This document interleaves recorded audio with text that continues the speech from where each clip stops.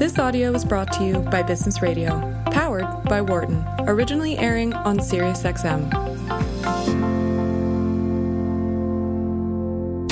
From the campus of the University of Pennsylvania Wharton School.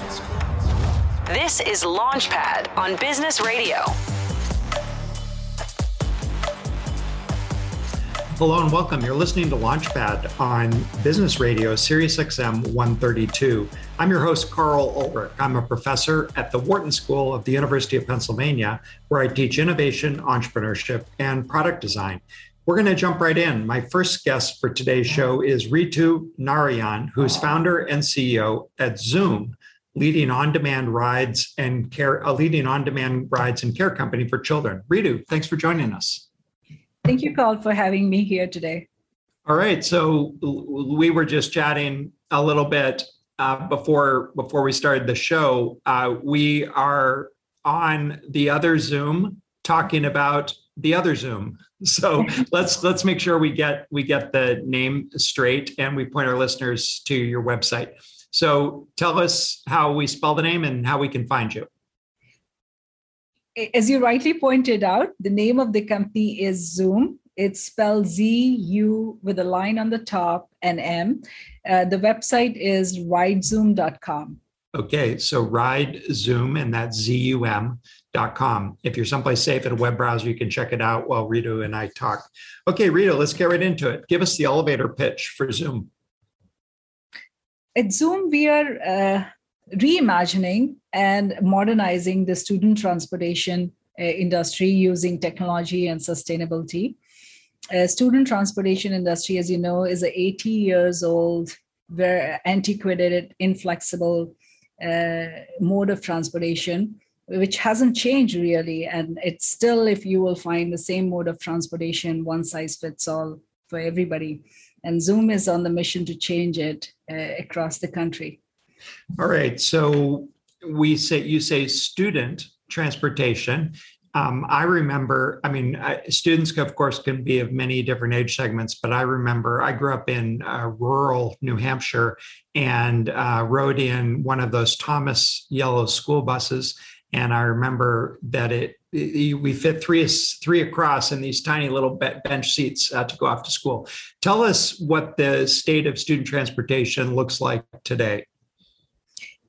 So surprisingly, people don't realize student transportation is the largest mass transit system in the US. Wow. It's larger than the subsequent 5 mass transit systems combined.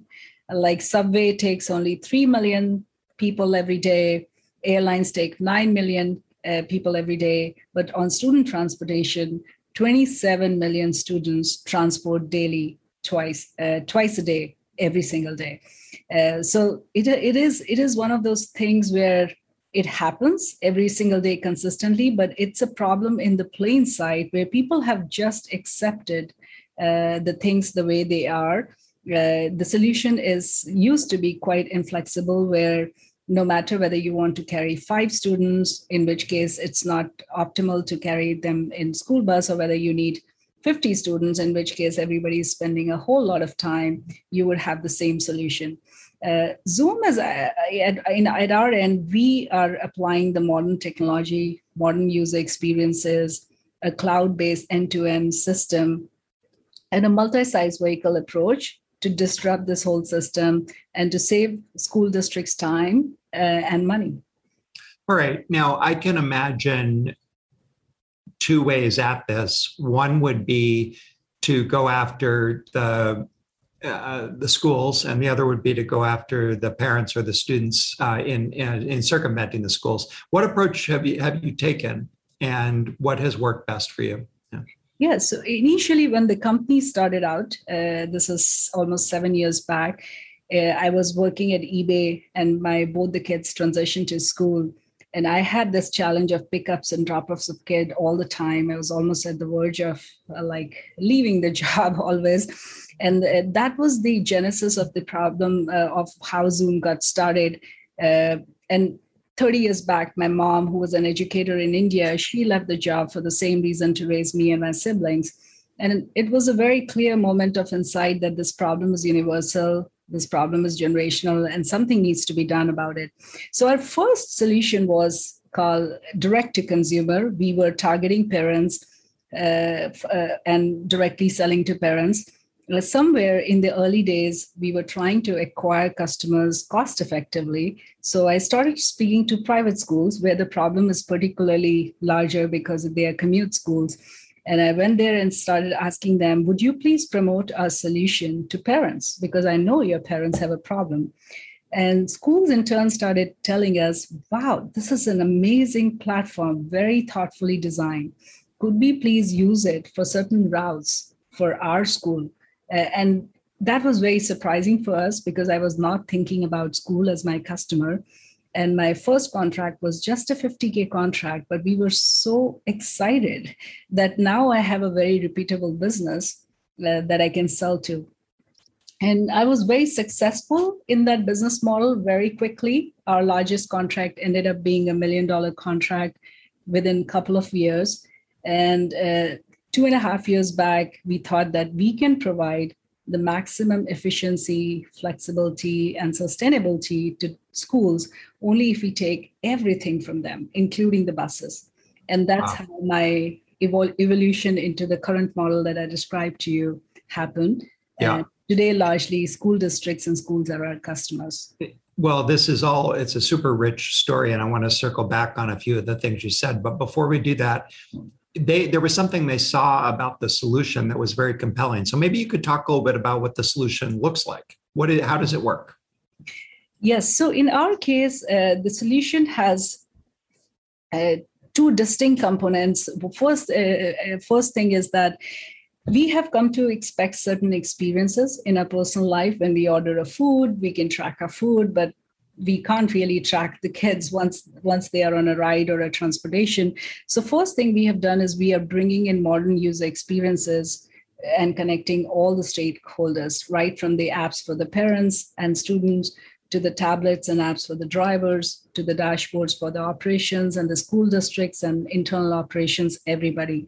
Everybody has full transparency and visibility, and they have control over their routes. And that provides for a huge optimization in terms of saving the number of vehicles you need or the hours you're spending on the road. Since we have data all across, we are able to provide an amazing experience. So in our case, think about in the morning when parents get up, they know exactly where the bus is. When the child gets on the bus, they swipe the card using RFID, and the parent would immediately be informed, hey, your child onboarded the bus. And when they offboard the bus, they exactly know that the student has offboarded the bus. So everything is under the control of a parent. If a child doesn't come a specific day, they can cancel the ride, and a driver doesn't have to show up on that specific route. And let me just interrupt you for a second, Ritu. You've described this integrated information technology solution, which I can imagine has a huge number of benefits, but you led with security and peace of mind. Was that the wedge issue? Was that the way you were able to originally get a hook into the market? Was the notion of we actually will know where your child is all the time? That was a huge thing. And the second biggest thing was flexibility. Usually, whether it's a parent or a school, they ended up relying on school buses, whether the need was for one child or two child. And that's what we started building this infrastructure of drivers with the smaller own vehicles. And we could actually provide a huge amount of flexibility in terms of providing the rides cost effectively and anytime in the most efficient way so that students are not spending an enormous amount of time on the road. And this actually has a huge impact on their learning in the morning when they don't spend hour and a half on the road just getting to the school. So you alluded to an element of the solution that maybe I missed on the first pass. So you're essentially using a sort of a swarm of small-scale vehicle transportation in order to flexibly adapt to the point-to-point needs of students. So tell us a little bit about the actual mechanics of that. What are these vehicles? How many students do they typically have in them, and what does their route look like? Yes. So on our platform, we have multi-size vehicle, right from starting from sedans to SUVs to vans to school buses. And right size of vehicle is matched to the right size of route and right size of need. Certain cases, school bus is the right way to go because children are traveling in a larger group, while in other cases, a child is going for a specialized class outside of a district and there are only 1 or 2 kids going. And in those cases, smaller vehicles make total sense. And all right. Well, there's so much that's compelling about the opportunity as I think about it. For one thing, so much of this transportation is mandated. Secondly, your customer can't drive. And so it seems like a really natural, it seems like a wonderful opportunity. How did you think, let's go back to underscoring a key lesson though, which is you got started thinking you were providing a workaround for the busy parent to do, I don't know, baseball practice is over. My child needs to return home. And I think anyone who's been a parent certainly understands that. And then you started with what you thought would be the easiest target, which was after the presumably affluent parent, you then went to the private schools, which tend to be a little more nimble. But then you realized the bigger opportunity, which is every school could realize it. However, and now I get to my long-winded question, I got to believe the sales cycle is just terrible when you're trying to sell into public schools and to large school systems. Talk a little bit about what the benefit proposition looks like and how the sales cycle looks. And I guess a related question is who pays and how much? Initially, we also thought that school district cycle would be such a long cycle, and me coming from eBay, very consumer and transaction oriented. If that was my hypothesis, but it was quickly proven wrong. Wow. One thing is there that the value proposition, it's almost like an essential service for school. If to provide equity to all the students to be able to attend the program that they wish to, school has to provide transportation. That's the main reason kids are not able to attend the programs they would like to. So it's treated like an essential service where schools actually make the best decisions and they come out with RFPs or contracts, and they have a very specific way of going about it. And once you have a great value proposition and you're disrupting in the market, it almost becomes like a default solution. As quickly as whenever the school districts are coming up for renewal, they don't want to look backward and have an old solution. And especially due to pandemic, the need for digitization and flexibility has increased greatly. And also this attention towards the climate has brought into a very unique place where Biden actually came up with, in the infrastructure plan, a mandatory electrification of school buses. And all of these things combined together is a unique tailwind for a disruptor like ours, where we can actually accelerate the sales cycle and get on to the newer contracts faster. If you're just joining us, you're listening to Launchpad on Sirius XM 132. I'm Carl Ulrich, and I'm speaking with Ritu Narayan, who is the founder and CEO of Zoom, and that's ZUM, and you can find them at ridezum.com. Ritu, I want to actually, I got one more product question. Wow, there's so many interesting threads here. I'm guessing the small vehicles are done Uber-like in terms of the way you do the driver model, but that seems a little less feasible with a large vehicle. So tell us a little bit about how the actual vehicles are operated and owned. Yes, so school buses are actually, you're right, the drivers are they are our hourly employees. They work for a very long duration. Most of them have been working for over 20 years or so doing the same business, and they really like doing that kind of a work. We lease out the buses and we manage the entire operation of the buses. In case of a smaller vehicles, we have a network of drivers who are fully vetted and in terms of for trust and safety for children, for transportation of children. and they are appropriate for that, and they are available on our network as we need it for different routes. Yeah. All right. Well, Ritu, I'm guessing. I mean, you alluded to the size of your early contracts. This is a very, you've got a lot of, if you'll excuse the pun, traction, closing a C round, raising $71 million.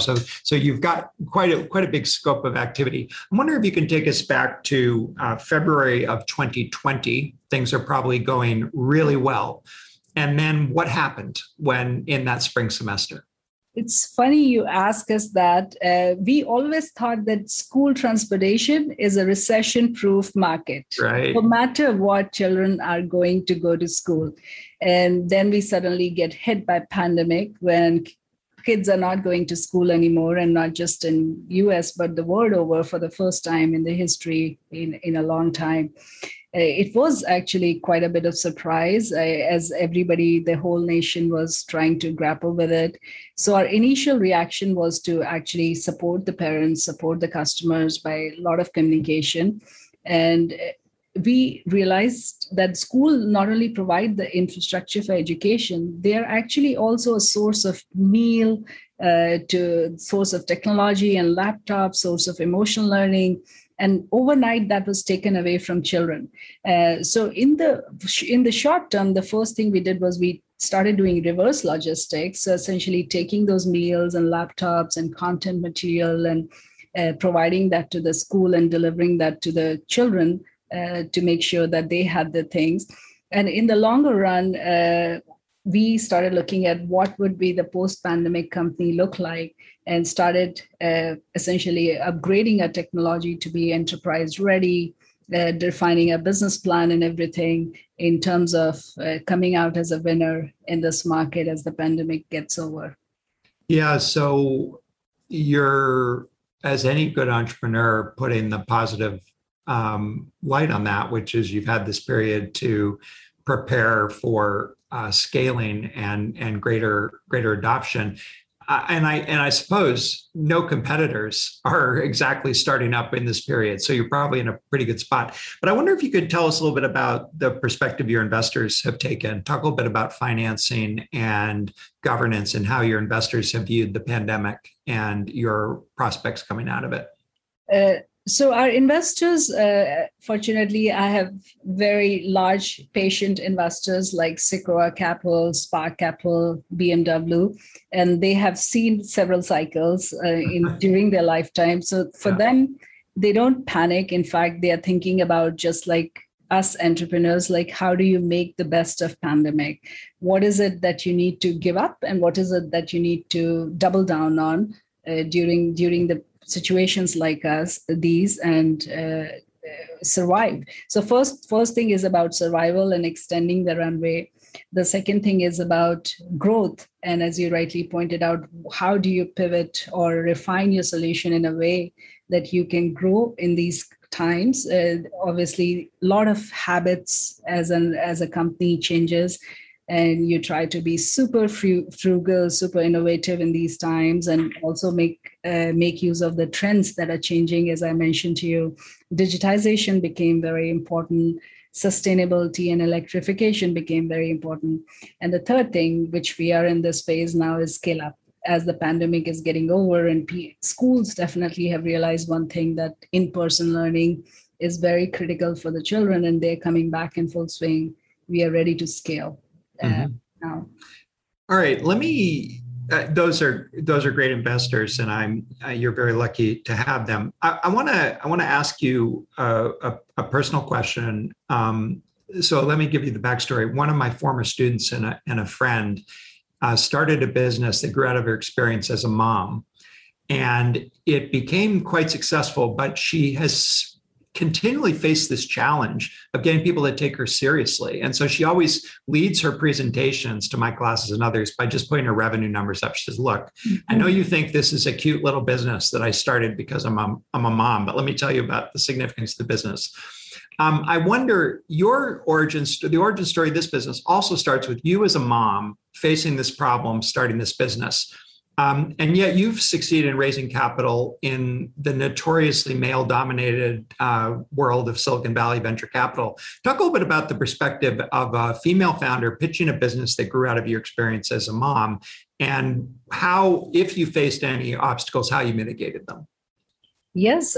So initial fundraising days were definitely difficult because for many reasons, your style of presentation as a female founder, there were two large competitors, or Uber or Lyft, that people would think they can any day come to your segment and they will just kill you overnight. And you had to continuously, I had to continuously learn after every single pitch or every single conversation on what went well, what were the doubts, or what were the things that people were not willing to accept or really take it on the face value from me, and what could be better. And that refinement process ultimately led me to also the same insight, Carl. You mentioned that it's a mixture of story and the numbers, and it's a very delicate balance. You have to appeal to people's emotion. People really like knowing why you're doing certain things. And once they're clear about it, they're in the journey with you. But at the same time, once you have crossed that chasm, then you have to quickly move to the numbers and why this is such a great business. What's your ultimate vision? How do you plan to scale up? All of those answers. And I started effectively using both the sides during my presentation. The real thing that clicked for me was early on a female executive from Google.